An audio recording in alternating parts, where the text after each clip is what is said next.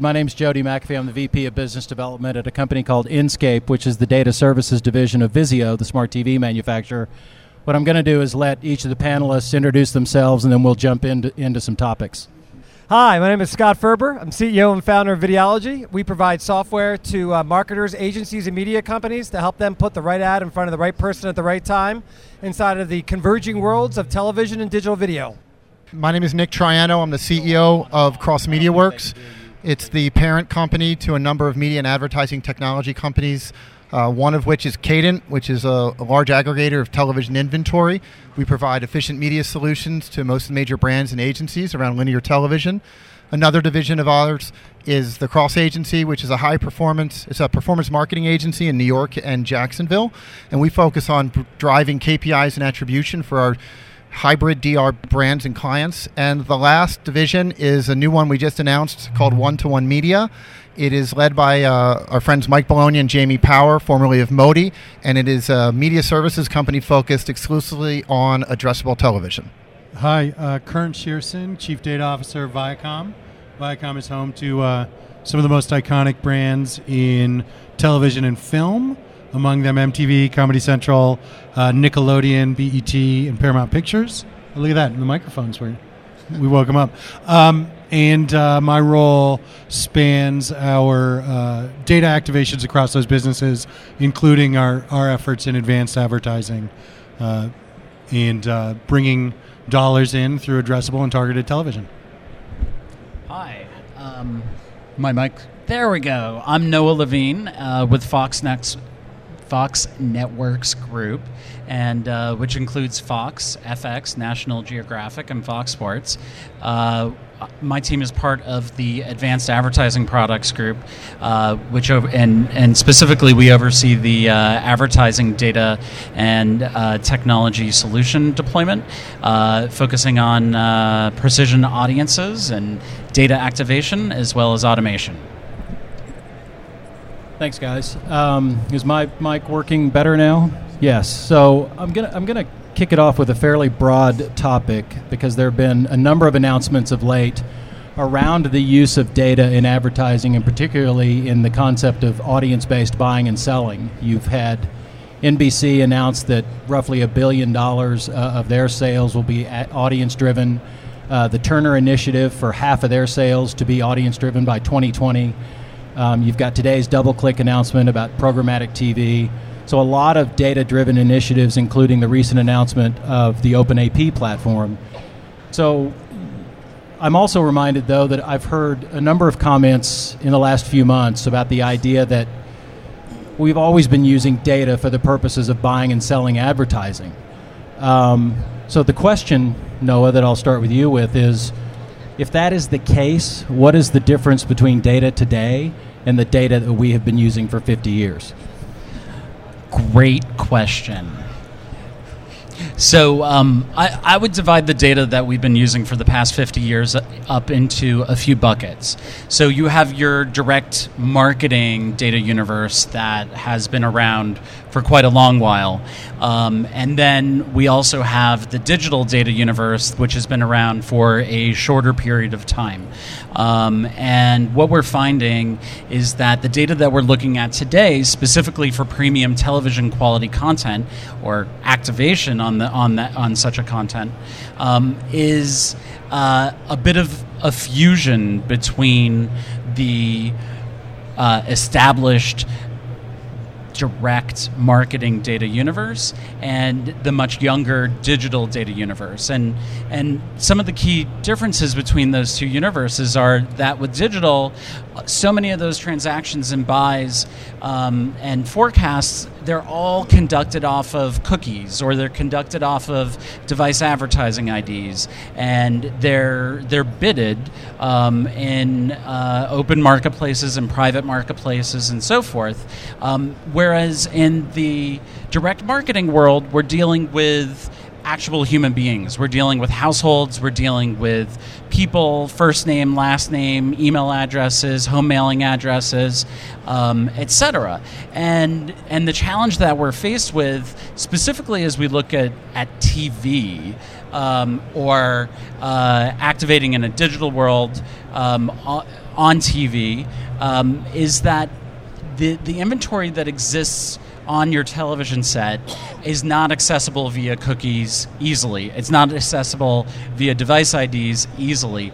And what we're finding is that taking data, fusing based off of the direct marketing model to PII information to panels is a very powerful thing. And that allows us to activate data on linear. And from a connected television set perspective or from an addressable perspective, we're finding that it's much easier to transact using personally identifiable information as a key, or using an Axiom ID or an Experian ID or an Epsilon or Merkle, et cetera. So that's a long-winded example. So I want to come back to that because I think that all sounds terrific in theory. I want to actually get into sort of the acting upon all of those things. But Can I give a layperson example of what the difference is? well, so I was going to actually turn to you specifically because I would think that the evolutionary arc towards being data-driven for a company like yours would be slightly different, if not significantly different, than that of a networks group. So if you could sort of... So what did advertisers and marketers and media companies used to do? Pet owners. I want to reach pet owners because I'm the brand manager for Purina. So what I had to do was I had to model and figure out pet owners and correlate them to an age and gender bucket. Make sense? Now, it's not perfect, but it's better than nothing. So if I can't buy pet owners, now I say, where do pet owners happen to be high indexing or concentrated in an age and gender bucket? And then I would turn to two wonderful properties like Viacom or Fox and say, can I please have this age and gender population because I'm Purina and I want to reach pet owners, and my research says that that's the largest concentration of pet owners. That's how they did it historically. Today, and in the future what we can do, as Noah just alluded to, is we could actually look directly for pet owners and not have to model them to age and gender.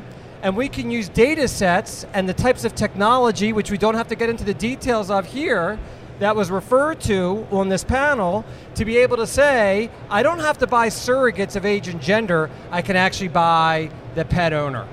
And that's what I would say is the big difference between the history of the way television was bought and sold and what we would call advanced television advertising and what the multiple people in this panel are doing today.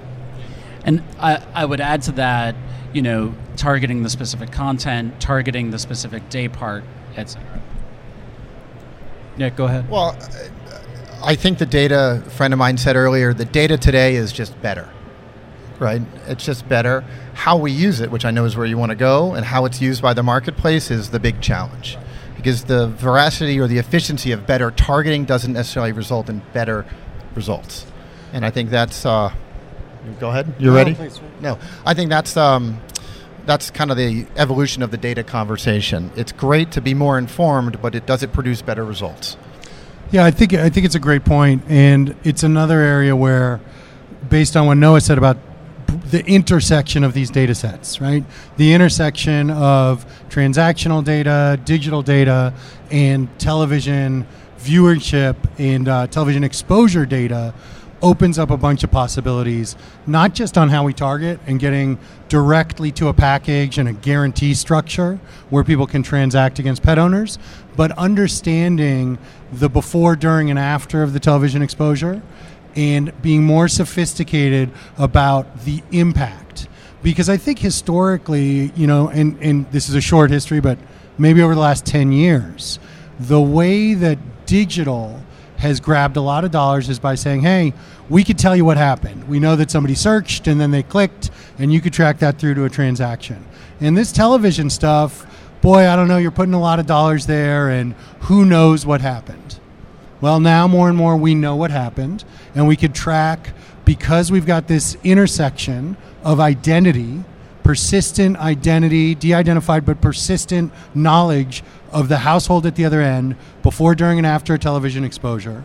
We can build models that express the full value of television and move more and more dollars in this advanced television ecosystem. So I want to get back to what you were talking about earlier and a little bit of what everybody has touched on around the idea that these are some newer concepts and capabilities that are coming to bear in the market. But I can tell you that at least from an Inscape perspective, the hurdles tend to be less about technology and more about operations and business models, and even educating a sales force to become data-driven.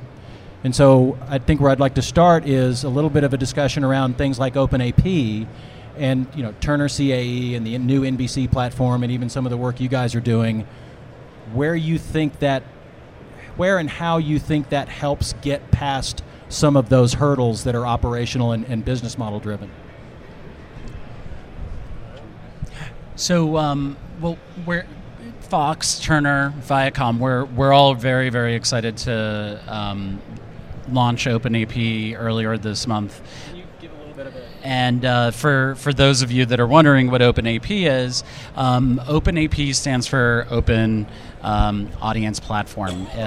This phase that we just announced is for linear television, specifically optimized linear, and supporting the ability for buyers to be able to activate a precision audience target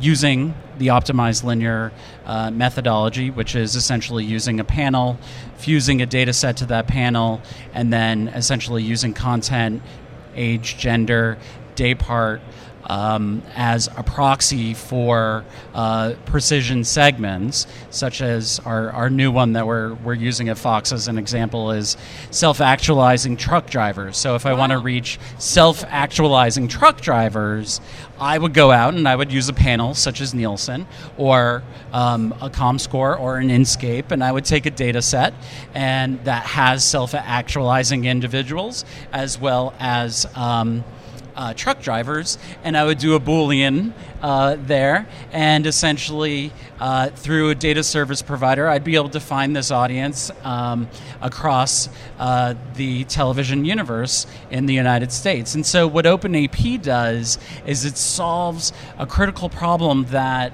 the industry has been faced with, and that is that if you as a buyer want to target self-actualizing truck drivers, you may actually have to buy that on multiple television networks, multiple media sellers.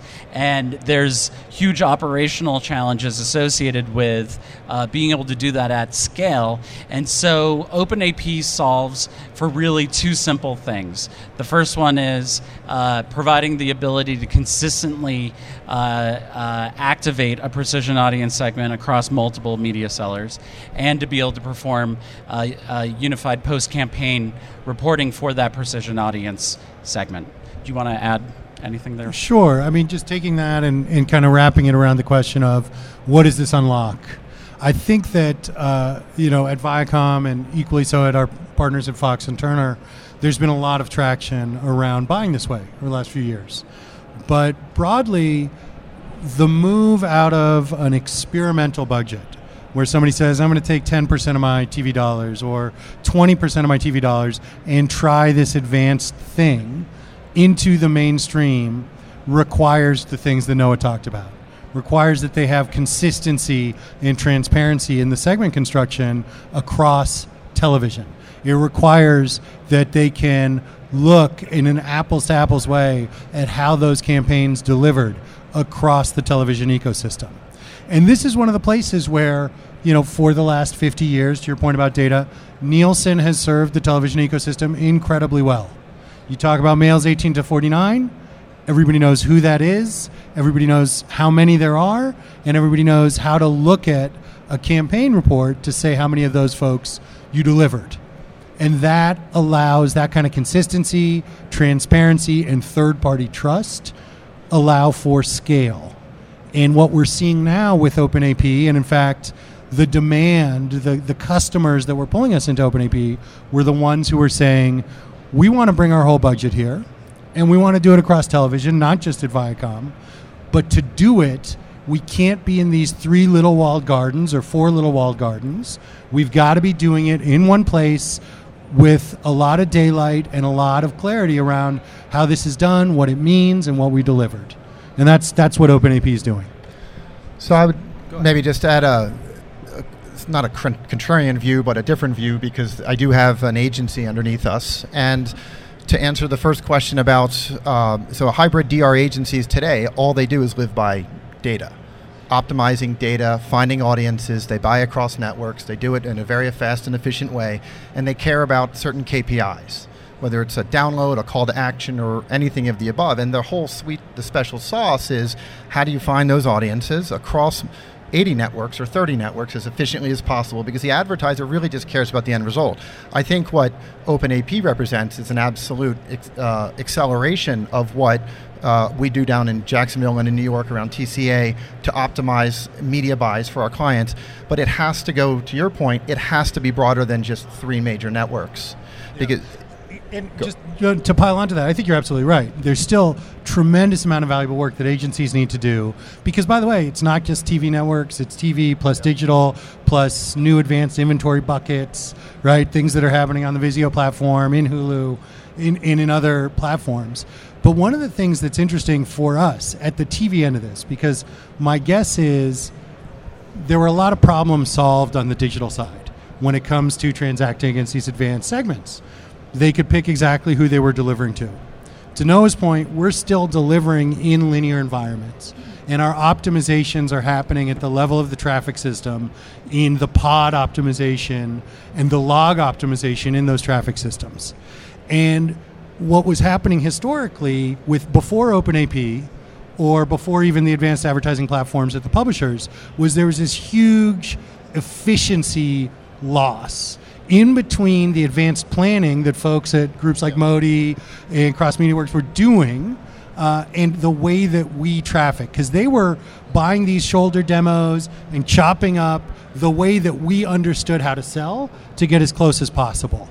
But when we know what the metrics are, when our advertising operations people know what they need to deliver against to book dollars, then guess what? That gets delivered at optimal efficiency. It frees up more units in the system to go against other targets, because we're not guaranteeing against one thing, but actually trying to service another. And that's really where we needed to bring more demand into advanced guarantee structures so that we could get paid on advanced guarantees and we could be good partners to the media ecosystem that's optimizing against advanced guarantees. What's interesting is that the major agencies who spend the majority of the television money out there, their biggest goal is to find maximum unduplicated reach, which means by definition they need to have an audience across all the different networks. And without the ability to have a common definition, they couldn't do their base jobs. So for the fact that prior to an OpenAP or a capability, as an agency trying to plan national television, I couldn't even do it on an audience basis because I didn't understand how different media companies were classifying those different audiences. If everyone could at least agree to a definition and then we can measure against it, we have the ability to let the system do what the system wants to do, which is to plan efficiently and to sell efficiently. And for me, that was one of the biggest benefits of OpenAP, is to push the advanced advertising initiative forward in a way that we haven't had the chance to do yet. So that actually leads into another subject around the concept of standards, because I think OpenAP is the beginning of the possibility of knocking down some of the walled gardens, which addresses some market complaints around the walled gardens. Another sort of market ask over the last few years has been standards, which that potentially gets addressed. But as you creep into standards, then what delivers differentiation across platform? I mean, is it simply the content? Or are there other... Cross-platform meaning between TV publishers? Differentiation between you and Noah and maybe even what you bring to bear. Well, we've got South Park, he's got The Simpsons, so that's a big deal. Well, but he's got Empire, so... Content is a huge playing field to compete on, but then there's also the secret sauce. And the secret sauce is, each media seller is required to bring their own optimization engine to the table to provide the best results for what they're selling to the agency, to hit the new precision guarantee that is being offered within the constraints that have been, contracted.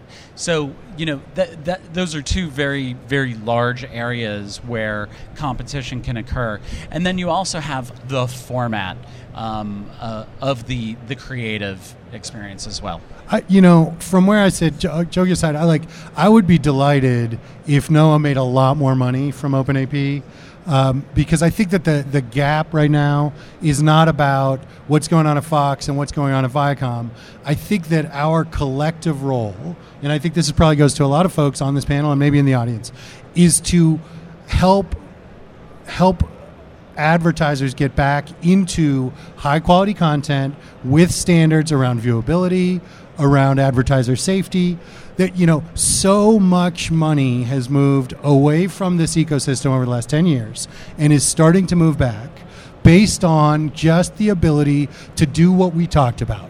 You're doing a lot of work to define a super efficient audience for your advertisers. We need to go ahead and transact and deliver that audience for you and then tell you what happened. And once we can do that efficiently together, then I think all ships rise. Sure, some shows are better than others. Sure, some channels get more viewership than others. But ultimately, we need to be smarter about moving the television, the super premium video ecosystem, into a more user-friendly framework for advertisers and agencies. So that reminds me, not to get completely off subject, it reminds me of a story my dad told me a while back. He used to work for Anheuser-Busch. And as the Smirnoff Ices of the world were starting to take youth market share away from the beer producers, his comment to me was, I'm not in the beer business anymore, I'm in the ethanol business. Yeah. And he wasn't just competing with Miller and Coors and other beer manufacturers, he was competing with flavored Jack Daniels. And in the same vein, it is in your collective interest to pull ad dollars back from Google and Facebook, because if they don't do OpenAP, Google and Facebook already created the search ontology. They've created the social ontology. We cannot allow them to create the television ontology. Exactly. And there's a huge difference from a competition perspective what linear television or premium full episodic television on a 60-inch TV set is able to offer compared to a YouTube video or compared to a Facebook video that's in my feed. Facebook's guaranteeing against a 2-second view, 50% viewable, and Facebook's guaranteeing against a 5-second view. We're guaranteeing against something that averages much closer to 30 seconds on a 60-inch television set. And so there's the quality of experience is something that I think you're going to find the television industry focusing on from a competition perspective much more. Yeah, I don't know if Carolyn Everson's out there. I think I saw her at the back. But if she is, I apologize in advance. But look, they've got the largest display business in the world, but they don't have a video business. I still, I think for data-driven television to work, or to work the way we want it to, what you guys are saying is inventory holders is you obviously want a premium for your premium-based content and the use of data to deliver an outcome for an advertiser. And I think that's fair to the point that you can prove through the use of data and targeting that the outcomes actually follow. And I think having the right data to target against, to plan against is perfect, but whether it's TCA in terms of hybrid DR or branded DR clients, or whether it's the launch of one-to-one media, which is household addressable, the whole competitive advantage of whether it's hybrid DR or one-to-one to go after the Googles and Facebooks, not really to go after, but to be an alternative, is because you can prove attribution. So I think what OpenAP represents and what you guys have done is an absolute. I do believe in premium branded content. I think that's absolutely the truth. But I will tell you that my clients at the companies that I work with, they still have to deliver ROI or KPIs to advertisers, and advertisers aren't necessarily willing to pay a premium yet until they know that it actually is going to deliver more. The Anheuser-Busch analogy. So if Anheuser-Busch went from beer to ethanol, I would argue the media companies today have to go from being content and distribution to also being content, distribution, data, and technology. And you would ask the question originally, where do they have to compete? Obviously content's an area because there's different programming. Data, they've discussed the opportunity, but the technology and how they deploy it will make a big difference too. So I agree with Noah on that point. So I would also say, to bring these points together, right, potentially, if we're still in the content business, but on the advertising side of that business, we're not about advertising, we're about impact. We need to be about impact. And I think that the results, now that we've got the skeleton set up, we've got a framework through which we can understand audience across a bunch of platforms. So now we have a window into results on a longitudinal basis, cross-platform. What do we need to do? We need to help our advertisers discover the impact of TV, and that's going to move away from a kind of a last touch attribution model. Yes. TV's not getting into the DR business. TV needs to prove itself again in these new frameworks as the best place in the world to shape intent, brand affinity, create halos, create category engagement, and watch those results cascade over the advertisers in the right time frame, which is not a minute, it's not a day. In some cases it might be a month. In a lot of cases it takes longer, and that's why we need better data for the longer term. The opportunity to measure and attribute has never been greater in linear television than it has in today. And what we find from the major agency communities, they actually believe that TV is the core of the ROI engine. So I admit it might not be the ultimate direct response marketing vehicle by itself, and there are examples where it's phenomenal direct response marketing. The ability to drive return on investment from television is well known. And I think what happened is last touch attribution and some of the digital, as you were saying earlier, Kurt, the digital ability to track things. Everyone's like, oh my gosh, I can track it, I can see it, let me go throw money that way. But now people are realizing, wait a minute, if I don't invest in the television, which is at the core of it, which also drives search traffic, which creates awareness at the store for people to pick my opportunities, if I don't do those things, I'm not going to get the results I want. So I think this is a great opportunity for the television industry to reclaim a lot of the share that arguably it's lost in the recent years to digital. I would just want to make one clarification. If we're comparing ourselves to Google and Facebook and that's the enemy, it has to be about results and a DR-like model. I agree that TV from a medium and awareness perspective is by far the best from ROI. So I don't want my comments to be construed that we don't believe in brand and awareness and content and premium. It's just that if you're going to compare yourselves to digital and you're going to allow yourselves to fall into that game, you have to play at the bottom of the funnel.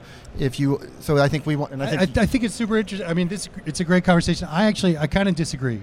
I think that there is no bottom of the funnel without the top of the funnel, or the bottom of the funnel is really small, right? So what we have to get to a place is where we can acknowledge, yes, it has to come out the bottom.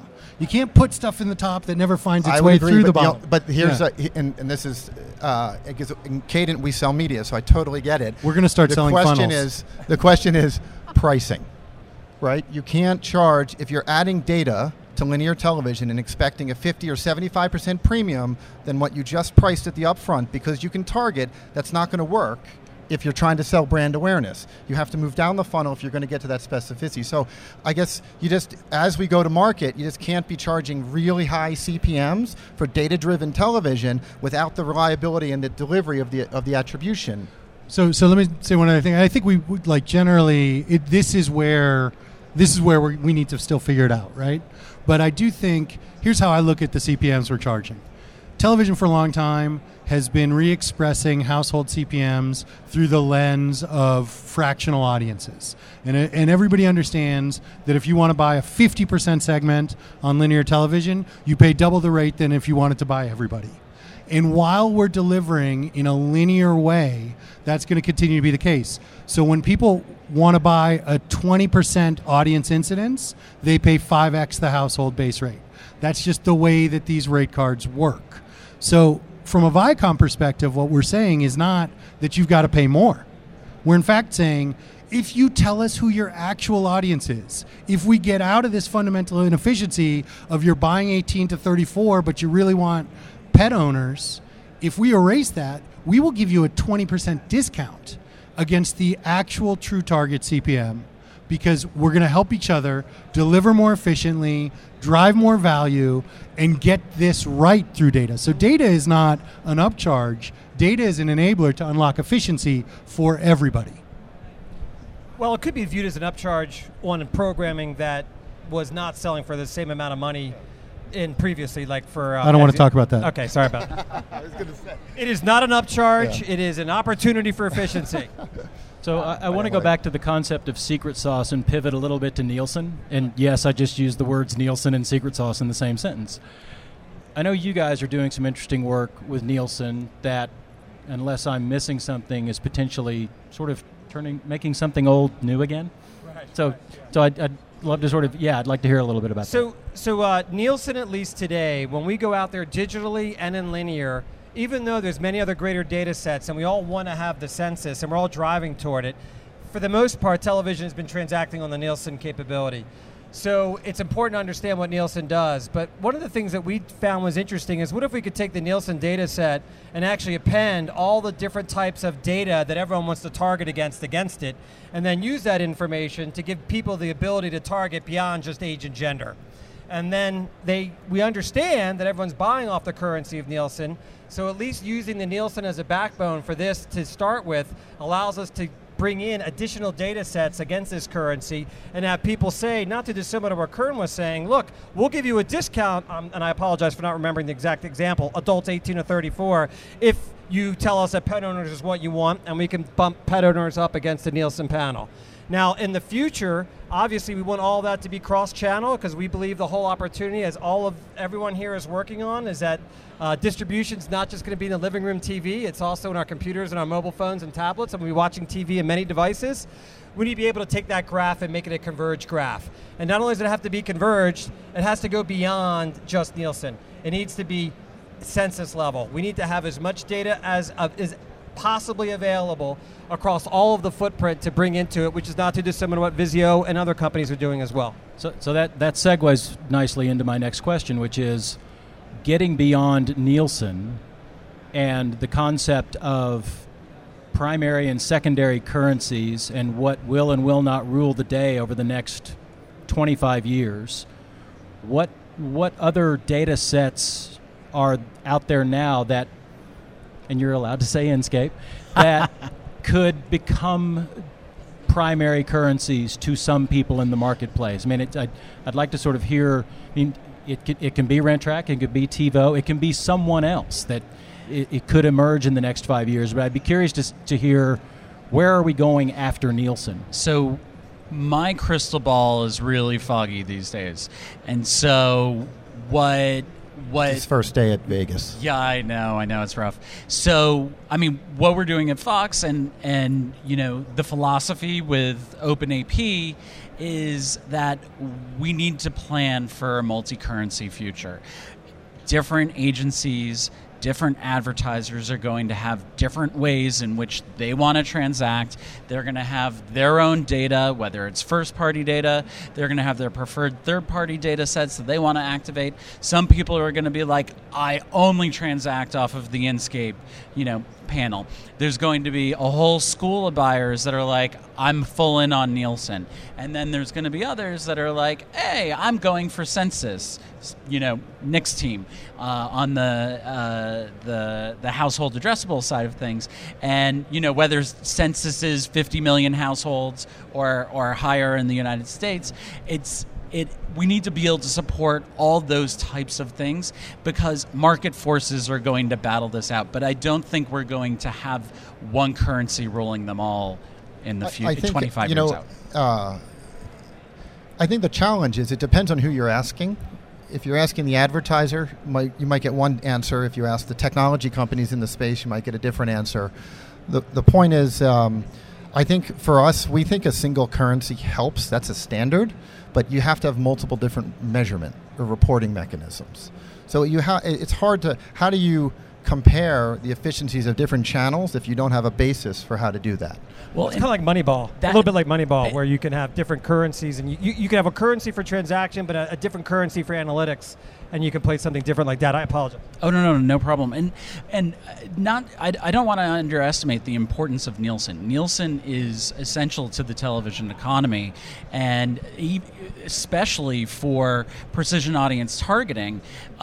Nielsen is a key partner to being able to allow the $72 billion that's national advertising in the United States for television to be able to adopt precision audience targeting.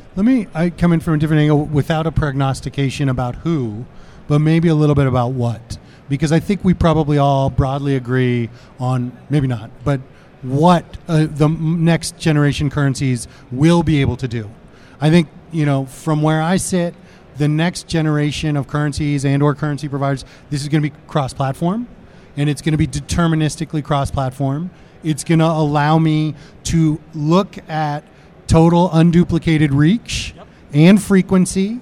It's going to allow me to do sequential multi-platform retargeting from television into digital and back again.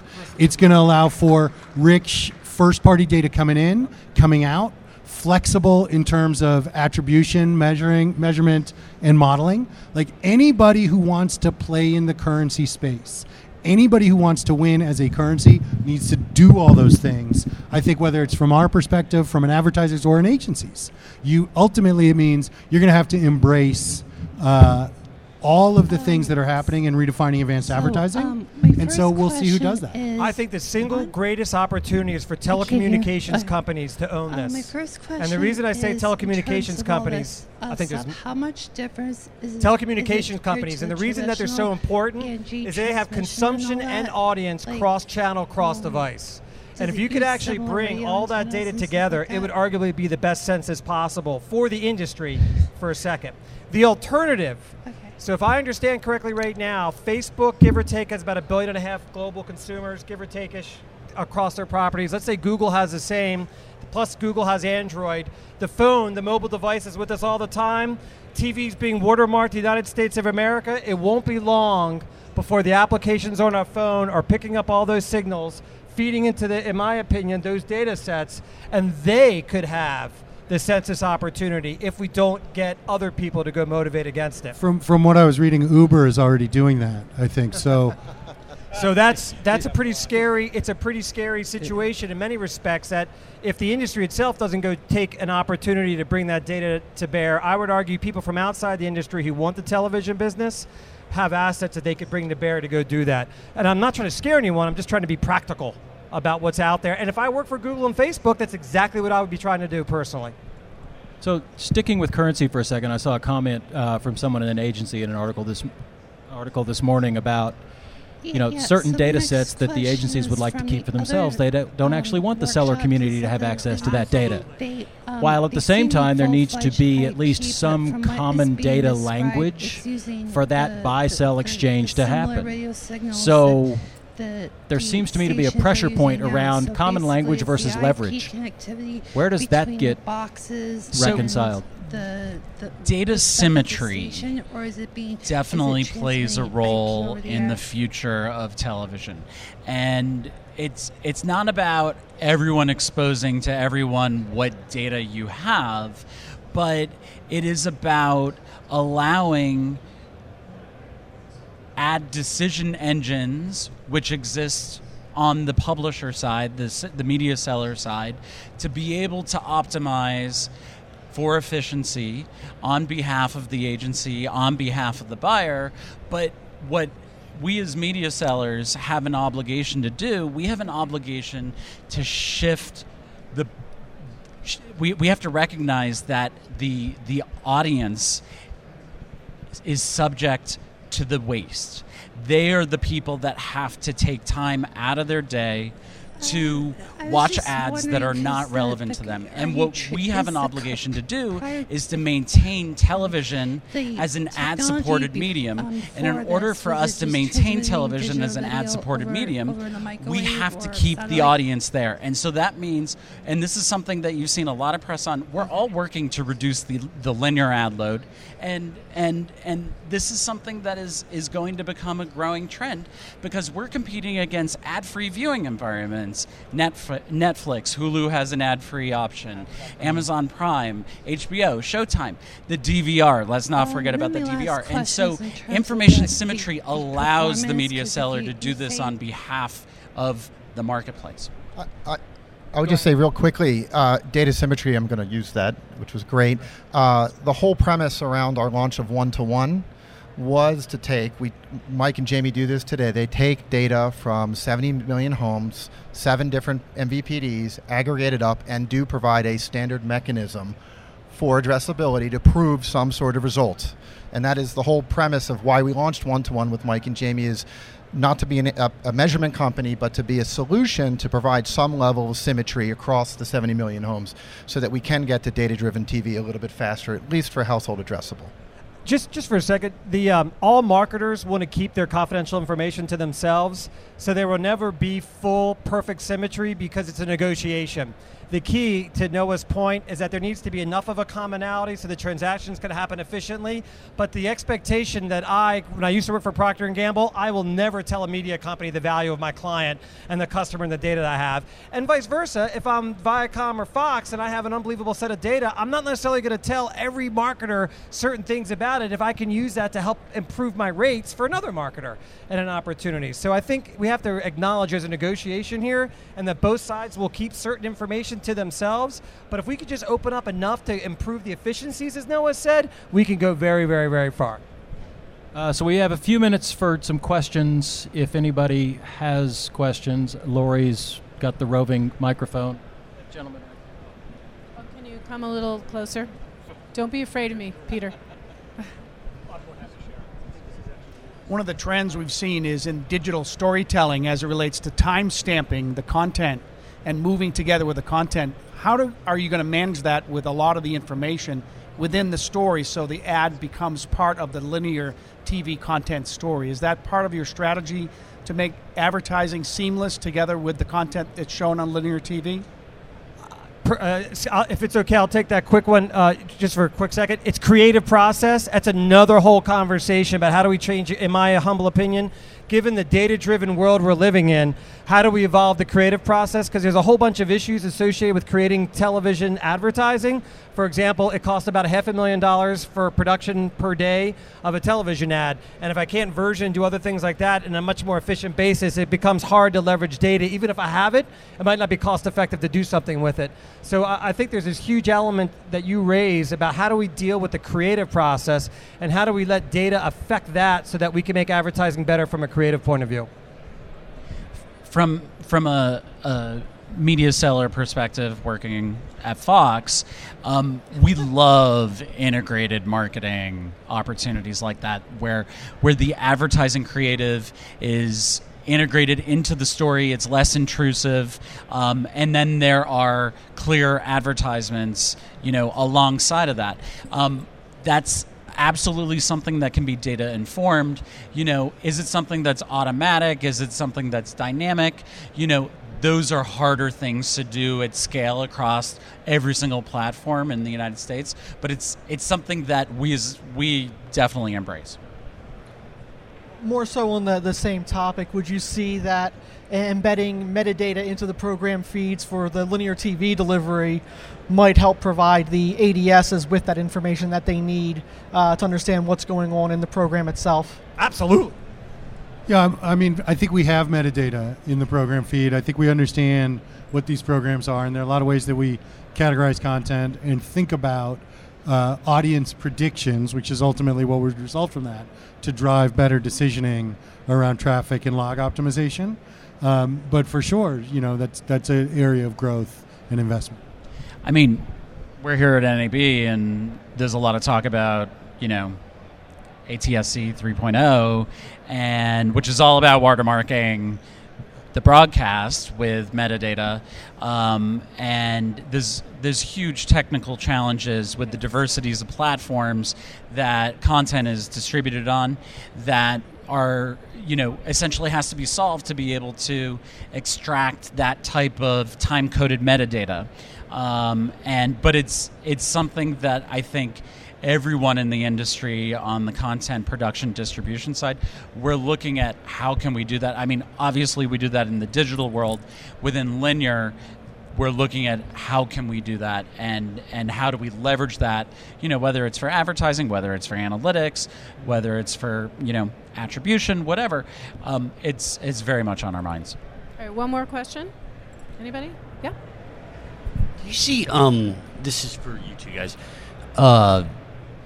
in a linear national campaign, optimized scheduling, do you see a point in time when you would offer an attribution study, say, all the way to wallet spend of the consumer as a standard part of the offering? So with our Vantage platform, that's something we have done. It's something we are doing, and it is a standard part of that offering. So yes. It is something we would consider. All right, well, ladies and gentlemen, let's give a big hand for our panel, Jody, Noah, Nick, Scott, and Kern. So right now, Jeremy is scanning you guys. If you want to get copies of the podcast from all the sessions at the Advanced Advertising Theater, also we're here for the next couple of days, then let him scan you. Where are you, Jeremy? Oh, right over here. Come over and get scanned by Jeremy. It doesn't hurt and doesn't leave a mark. And another big hand for our fabulous panel. Again, all of this will be available on voiceamerica.com. We're broadcasting live today and to Facebook video as well. Thank you so much. And we'll be back in a few minutes with a message from AdMore, who are going to do a fabulous panel on data as well. So stick around to hear from our friends at AdMore, and we'll be back soon.